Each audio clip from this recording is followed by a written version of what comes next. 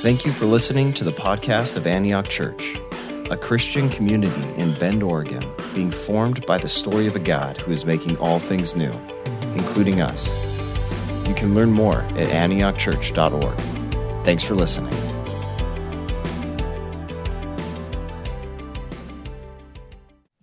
The scripture reading today comes from Colossians chapter 2, verses 16 through 23. Therefore, do not let anyone judge you by what you eat or drink, or with regard to religious festival, a new moon celebration, or a Sabbath day. These are a shadow of the things that were to come. The reality, however, is found in Christ. Do not let anyone who delights in false humility and the worship of angels disqualify you.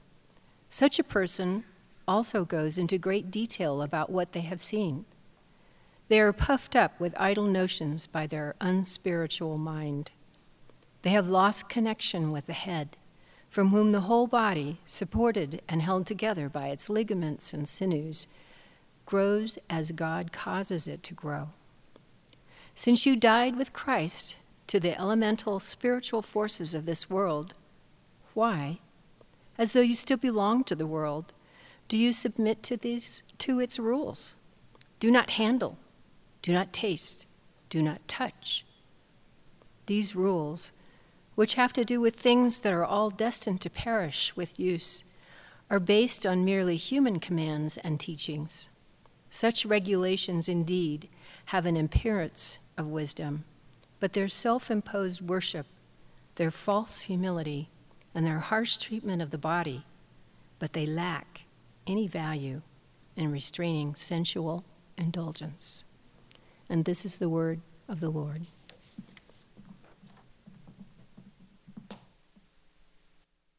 Well, good morning, Antioch. Good morning. My name is Linda, and I have the privilege of being a pastor here at Antioch. And I'm so excited to be here this morning.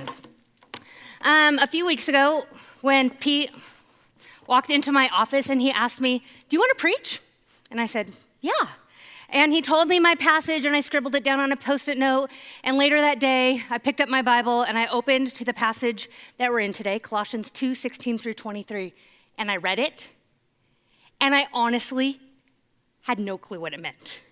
I just sat in it and thought, this is such a weird passage. In case you didn't hear, just listen to some of these words that Paul uses. There's judgment, there's shadows, there's new moons, there's head with a capital H, there's visions, there's ligaments.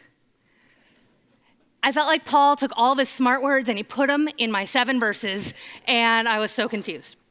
But over the past few weeks, I've spent a lot of time trying to figure out what Paul was saying to the church in Colossae. And this morning, I hope to explain to you what in the world Paul was talking about, both to the believers in Colossae and for us, and to remind you of the good news. Jesus did everything that needed to be done. And because of this, we belong to Christ. Amen. I like that. Let's get some amens going in here today. So I invite you to join me by turning to Colossians 2, 16 through 23. But before we jump in, I invite you to pray with me. God, you gave Paul these words, and they've been passed down from generation to generation, and we can read them today. And we invite you to add new life to these words, God. Thank you that you are a God who wants to be known, who tells us we can know you. And we invite you to meet us this morning, to stir in our midst and to work within us. Remind us of your love and draw us closer to you, Jesus. In Jesus' name I pray. Amen. Amen. Okay, so in order to unpack this obscure passage, we need a little background. This is a letter that Paul wrote to believers in Colossae. And Colossae was a small little town built at the foot of a mountain range in a valley with a river running through it. I think we would like it there.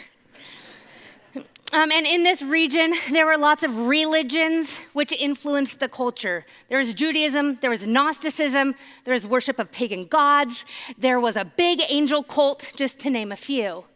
And the big word for this is syncretism, which means combining many different religions, cultures, or schools of thought.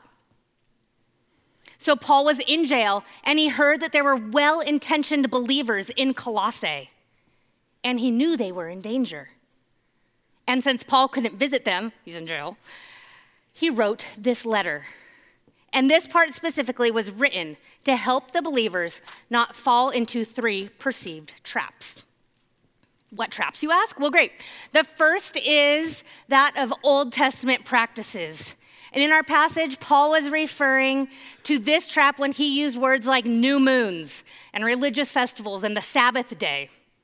You see, there was a large population of Jewish believers, of Jewish followers in Colossae, and these people taught that they were mandated to live into the laws that were prescribed in the Old Testament, which had been prescribed by God, and they thought that they needed to follow all these rules. Remember, Paul had grown up Jewish. He had spent the better part of his entire life studying these rules and following the laws and punishing anyone who didn't. And he knew that this was not the way to an abundant, satisfying life. These festivals weren't bad, but they all pointed to the Messiah. They were all meant to point to Jesus. And now that Jesus, our Messiah, had come, they no longer needed to be done. And Paul didn't want the believers in Colossae to waste their time doing all these Old Testament practices. It reminds me of the words in Matthew 5:17. Jesus says, "Don't misunderstand why I have come. I did not come to abolish the law of Moses or the writings of the prophets. No, I came to accomplish their purpose." And I want to sit in that for just a minute because Paul is giving them really, really good news. So say you have a really long to-do list, and it's all these highly demanding things that you had to do over and over and over again, and you've been doing them for your whole life, and you think you're going to do them for the rest of your life, and then you find out that someone did them for you, and you would never need to do them again. That's really good news. And I'd like you all to take a really deep breath and let it out, because the Colossians, as they read this letter, the stress melted off their shoulders. That is freedom. They didn't have to do all those things anymore. Now, in Central Oregon, we're not necessarily allured by the Jewish practices of the Old Testament, but might we sometimes think that if we keep certain rules or if we follow certain laws, then we might be more acceptable to God or gain more of his favor? The trap back then was Old Testament practices, and the trap today is religious practices. Paul says, you don't have to do those things. Instead, remember that Jesus took care of all this for you. All of it. And because of this, you belong to Jesus. Use your time and energy to pursue him. And that is good news for us. The second trap is angelic worship.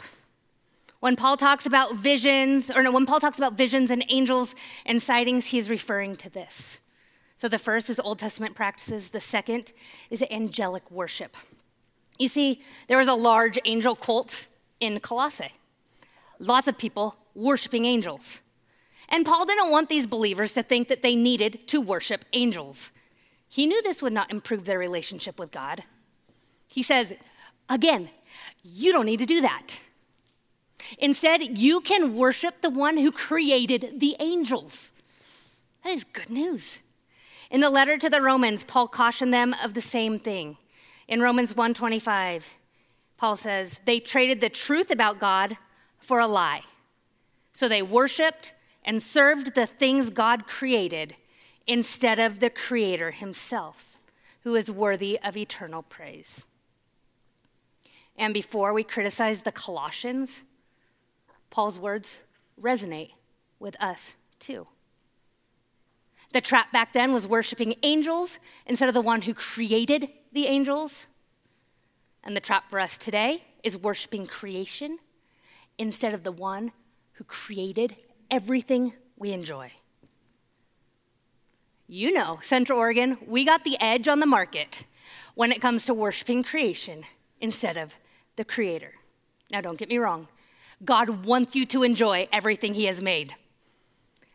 But when we find our identity in Jesus and then allow ourselves to enjoy the things He has made, then we're okay when it's a bad winter and it's not great snow up at the mountain.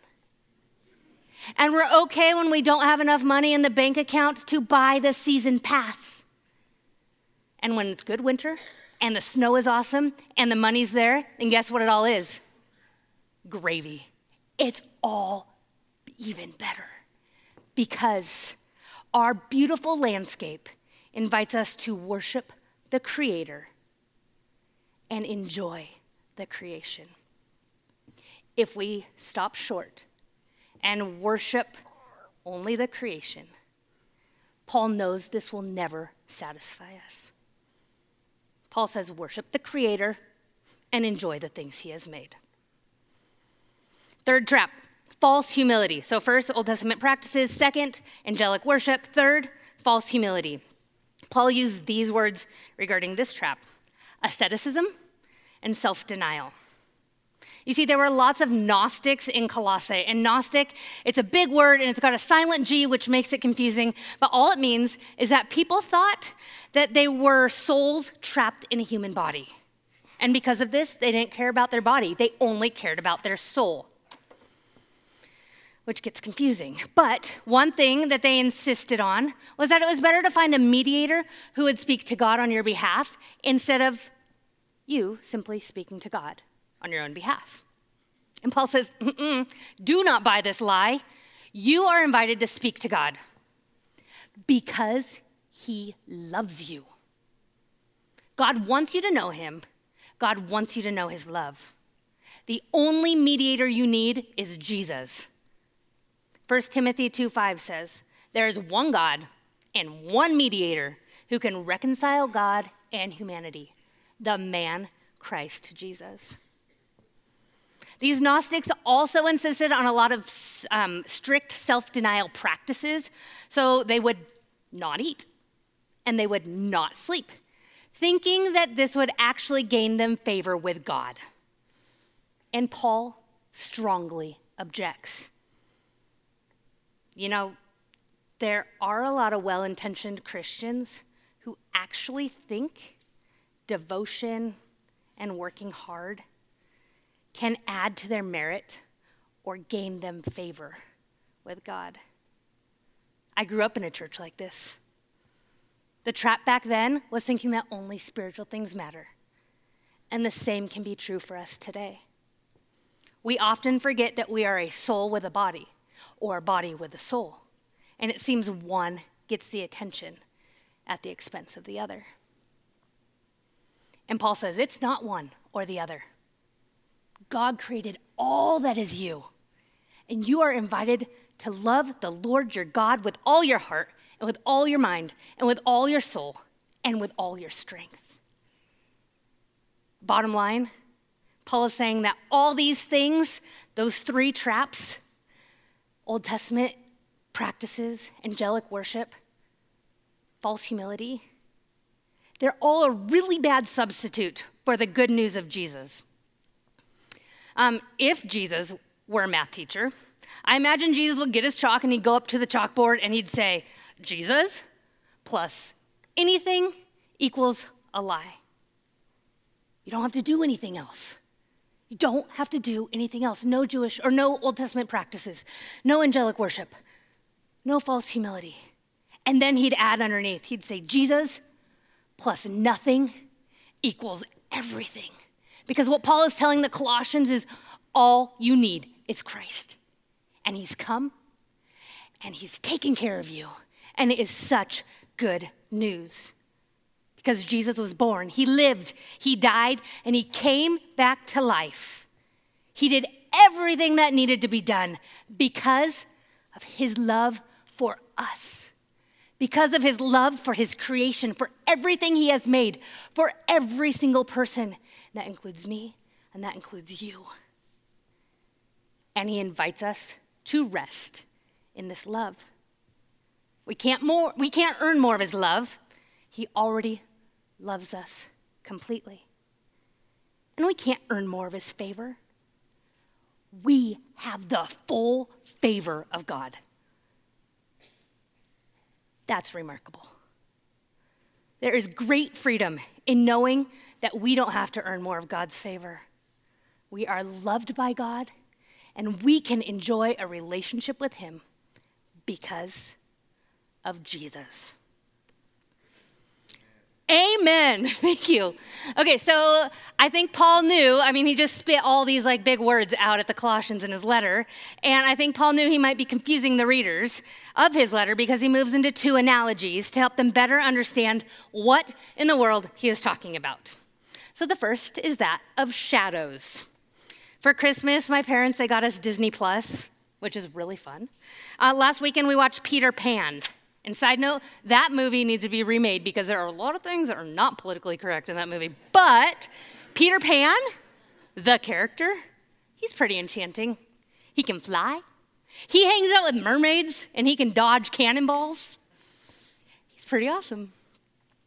But now, say by some magic power, my boys, who are 8 and 5, got to hang out with the characters of Peter Pan.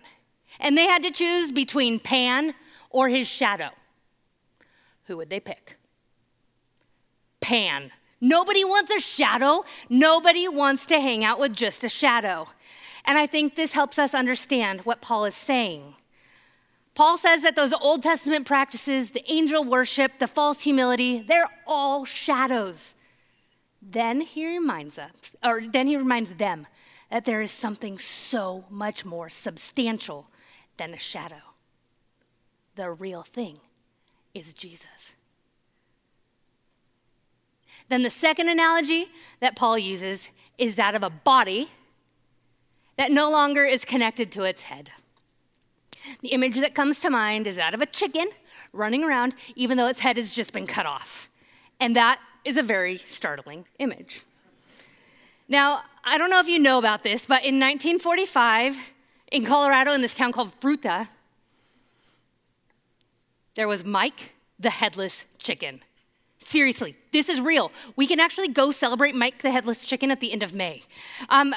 So one afternoon, the husband was butchering all the chickens, and the wife was cleaning them, and there was one that just refused to die. And they went to bed assuming that in the morning, this chicken would have given up the ghost and passed away. But when they woke up, the chicken was still alive, seriously. So they decided to give this rooster a second chance at life. And guess how they fed him? With an eyedropper. I know, it's kind of gross. It's really gross. And the news of this rooster, Miracle Mike, traveled fast and it traveled far, and he joined the circus, and he lived for 18 months. And still, to this day, like I said, there is a festival held in his honor every single year. Mike the Headless Chicken. But this story reminds us that at some very basic level, when the head and the body become disconnected, there is a major problem. In the same way, when the church forgets Jesus, there is a major problem. Just as the body belongs to the head, believers belong to Jesus. And Paul doesn't want the Colossians to forget who they belong to. Otherwise, we're going to get confused. And we're going to look a lot like bodies running blindly around with our heads cut off. And again, that is a very startling image. After hearing those words, Paul knew that the Colossians would naturally ask, okay, so if not this, then what? And of course, Paul answers their question. He said in Colossians 2, verse 20, you have died with Christ. And this is a way of explaining what Jesus did for us. You see, when Christ was crucified, it was as if we were crucified with him. The penalty of our sin was fully paid just as surely as if we had been crucified for our very own sins. And when Christ rose from the dead, we rose too. And now, because of Jesus, we belong to God. We belong to God. Paul continues in verse 221. This is not based on ancient prohibitions about food and festivals, which Paul summarizes as do not touch, do not handle, do not taste. Instead, it's only because of Jesus. Bottom line, Paul points out how ludicrous it would be to submit to these practices when there is something so much better. Our youngest son, Josiah, he's 5. He thinks every little treasure is of great value. When he was little, he would find these little green airsoft pellets. You can see one up in his hand. He would carry them around all day, and then he'd put them under his pillow at night, and we would go in to kiss him when we'd go to bed, and we'd find them in his little palm when he was asleep. And still, he gathers coins and anything shiny. He thinks everything is of value. And a few Sundays ago, he brought some tokens which he had found to Bend High to use in those Bend High vending machines, because sugar. But guess what? They didn't work. And Josiah learned that when it comes to vending machines, tokens have no value. They will get him nothing. They literally are worthless. And Paul wanted the believers in Colossae to know that these practices and these rituals had no value. They would get them nothing. They were literally worthless. They would not help gain believers' favor in God's eye. They would not help the believers in their pursuit of godly living. It would be a waste of time, of energy, and of money. And as Colossians 2:23 says, they would not help them stop indulging in the desires of their flesh. They had no value, and they would get them nothing. Paul says in Philippians 3:3, we rely on what Christ Jesus has done for us. We put no confidence in our own human efforts. Paul warns the Colossians not to go down this road. He says, do not turn to these things. Instead, he reminds them that they belong to Jesus, and he encourages them to remain faithful to Jesus. Because when you know you belong to Jesus and know that you are in Christ, this will change your life. It is here when God asks you, he invites you to see yourself how God sees you, how he sees you. Do you see yourself as God's handiwork, as God's art? Do you see yourself as someone who God cares about? Do you see yourself as someone worth God's time and God's blessing? Because guess what? God says you are all these things. And when you realize how much God loves you, loves us, it energizes us to live into his love and be transformed by him. If you want to be transformed by the power of God, it's going to require something of you. Not Old Testament rituals, not the worship of angels, not false humility. Instead, you are invited to live into the truth that you belong to God. The fact that you are here at 10 a.m. on Sunday morning, that you put on your clothes, that you got in your car and you came to Bend High, I don't think you did these things simply to check a box from your list, but instead because you are hungry to live into who God says you are. You know you belong to God, and you want God to work in your life. But just like you can't stand in the kitchen and expect that dinner will make itself dinner, or go to the gym and expect that you can walk out ripped with no effort, God invites us to actually live as if we belong to him and tells us that slowly we will start to be formed to look more like him. I would like to suggest this. God created you first and foremost to enjoy him and enjoy your belonging with him. If you've ever been abandoned, maybe by a close friend, maybe your parents got divorced, maybe a significant other or a spouse has left you, or a family member has turned against you, this naturally would cause you or us to be hesitant to trust the love of a God we can't see. But God's love is better than any human love can ever be. God promises that you can come to him and know that you will never be abandoned. Never. He will never leave you. Jesus tells us the same thing. He invites us to find our belonging with him. And you know what is promised? Matthew 11:28 says, "Then Jesus said, 'Come to me, all of you who are weary and carry heavy burdens, and I will give you rest.'" We crave rest. We need rest. And we will only find the rest we really need when we discover our value and build our identity as those who belong to God.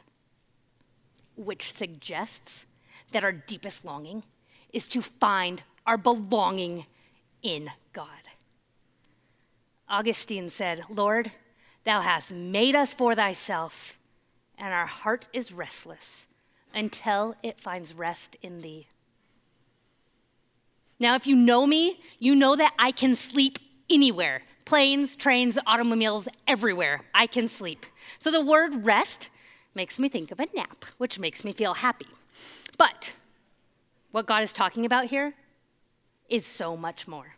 More on that in a second. But when I'm not sleeping, I have a very hard time being still. Like, I don't like it. I don't like to be still. I like the wind in my hair, and I like a smile on my face, and I like to do it, and I like to have fun, and I like to do the things. So when God tells us to rest, I feel a little upset. In fact, if there's a verse that drives me nuts, it's this one. Psalm 46:10. "Be still and know that I am God." Like I said, true confession, I don't really want to be still. And if I'm honest, I question God on this one. It makes me ask, why? Why should we be still? And I want to answer that question and wrap up this morning by showing you the context of this verse, Psalm 46:10, "Be still and know that I am God." So please, I invite you to turn with me to Psalm 46. First, a little background. This psalm, which is just a fancy word for song, was written in response to what God did for the Israelites. And then it was sung over and over and over again to help the Israelites remember what God did for them. And the story of what God had done for them is found in 2 Kings 18. You don't have to turn there. I'm going to tell you this story. The Assyrians, they were the superpower of the day. They had conquered all the fortified cities of Israel except one. There were 12 tribes of Israel. All had been conquered except Jerusalem. And the Assyrians had finally made it to Jerusalem. Now, the Assyrians were scary. When I say Assyrians, I want you to be scared. Like, I want you to think, the Assyrians are coming. I teach the kids a lot, and so I would tell them all, please make your scaredest face. I want you to think, the Assyrians are coming, and I am scared. Because they were cruel. They were savage. They invented impalement. They began the practice of infant sacrifice, and they invented crucifixion. They were a super force that nobody wanted to mess with. That's good. Assyrians were scary. They're the Ascarians. And the king of Assyria had come to Jerusalem. There were 150,000 Assyrian men, and they had their swords, and they had their spears, and they had their bows and arrows, and they were surrounding the entire fortified city of Jerusalem. 150,000 men would wrap around this city quite a few times, and the Israelites were scared. And the king of Assyria, his name is Sennacherib, and that might sound like a confusing name unless you think of a snack rib appetizer. Yep, I'll have that Sennacherib. See, snack rib, you'll remember, or next time you'll eat ribs, you'll be like, Sennacherib. But King Sennacherib had sent a letter to the people who lived in Jerusalem. And we can read this letter in 2 Kings. It says, "Don't listen to your king, make peace with us. Open the gates and come out. We have wine, and we have bread, and we have honey. Don't listen to your king. He is misleading when he says, 'The Lord will rescue us.'" Do you see what just happened there?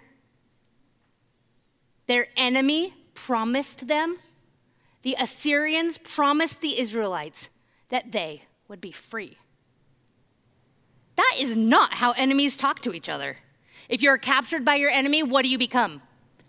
A captive. You become the prisoner. King Sennacherib was lying. He wanted to put doubt and fear in their minds, and the Israelites, he wanted to make them be scared. And when the king of Israel heard what had happened, he found that letter, and he went to that temple, and he prayed. And he begged God to show the kingdoms of the world that there was only one true God. Now let's make this story real for us today. Because we don't live in Jerusalem, we live right here in Central Oregon, and we don't have an Assyrian army chasing after us.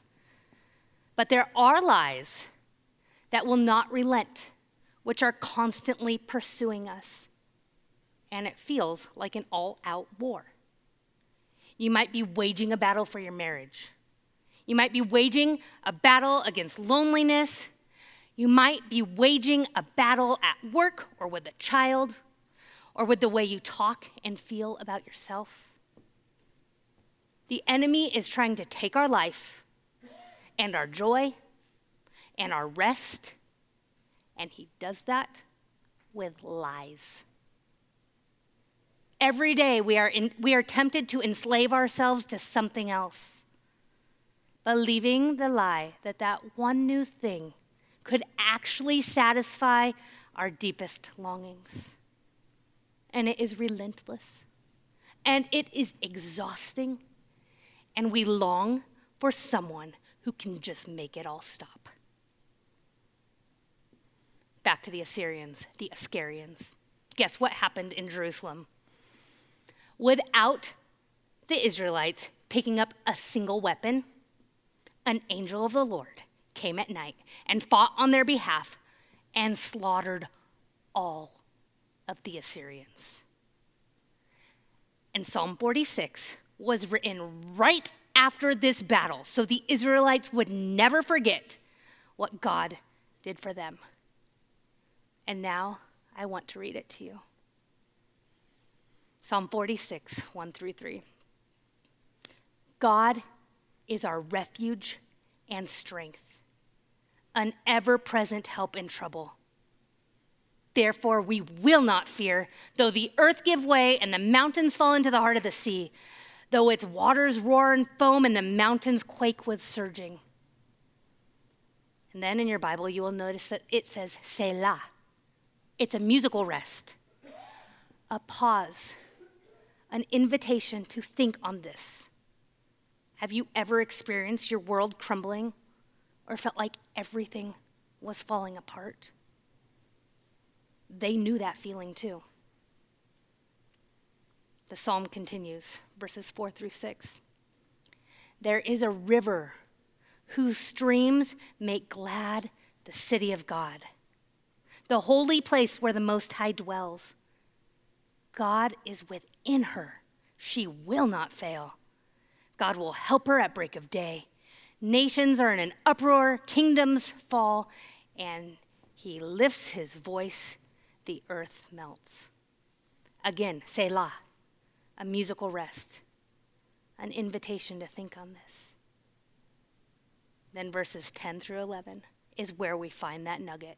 He says, "Be still and know that I am God. I will be exalted among the nations. The Lord Almighty is with us. The God of Jacob is our fortress." You hear that wind? Yeah. We are invited to find rest in this.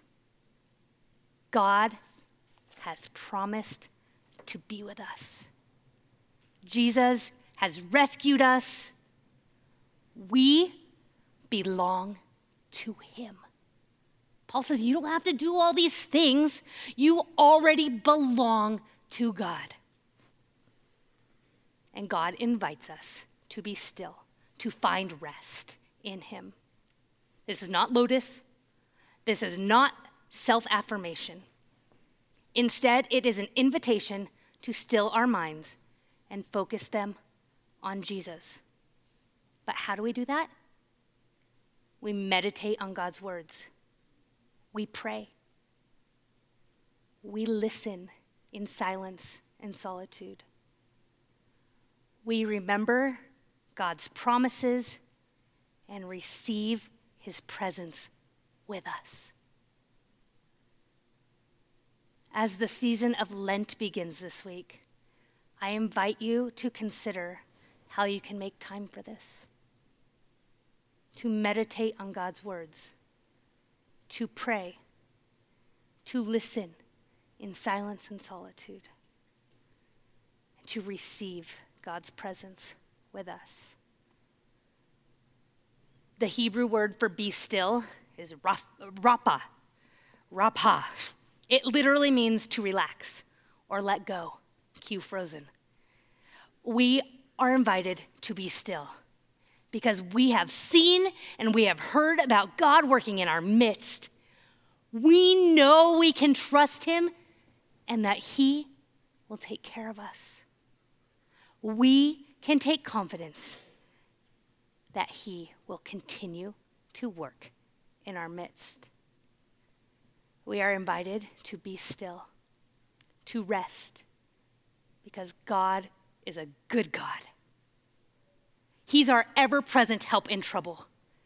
We are his. We belong to him. In closing, I ask you to consider this question. What would it look like for you, for us, to find rest knowing that we belong to God? We do not need to enslave ourselves to a barrage of practices. Instead, we are invited to be still and know that he is God and receive his presence with us. He loves us. We can rest assured that we belong to the Father. Amen. Because of Jesus. Amen. He gave his life so we can have union with God. And he put his Spirit in us as a deposit, a guarantee of his promise, to testify and remind us that we belong to God. We have great assurance that God will make good on his promise. As we move into communion, I invite you to stand as I read the words of Jesus.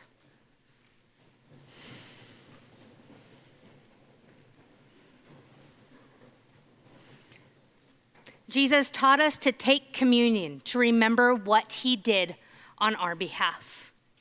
And I'm going to read his words. Matthew 26 through 28. During the meal, Jesus took and blessed the bread and broke it and gave it to his disciples. Take, eat. This is my body broken for you. Then taking the cup and thanking God, he gave it to them. Drink this, all of you.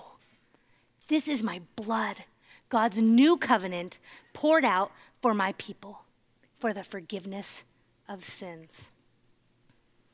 This morning, I invite you to receive the bread and the wine with joy. remembering that Jesus is very good news. Because of him, and only because of him, we belong to God. Amen.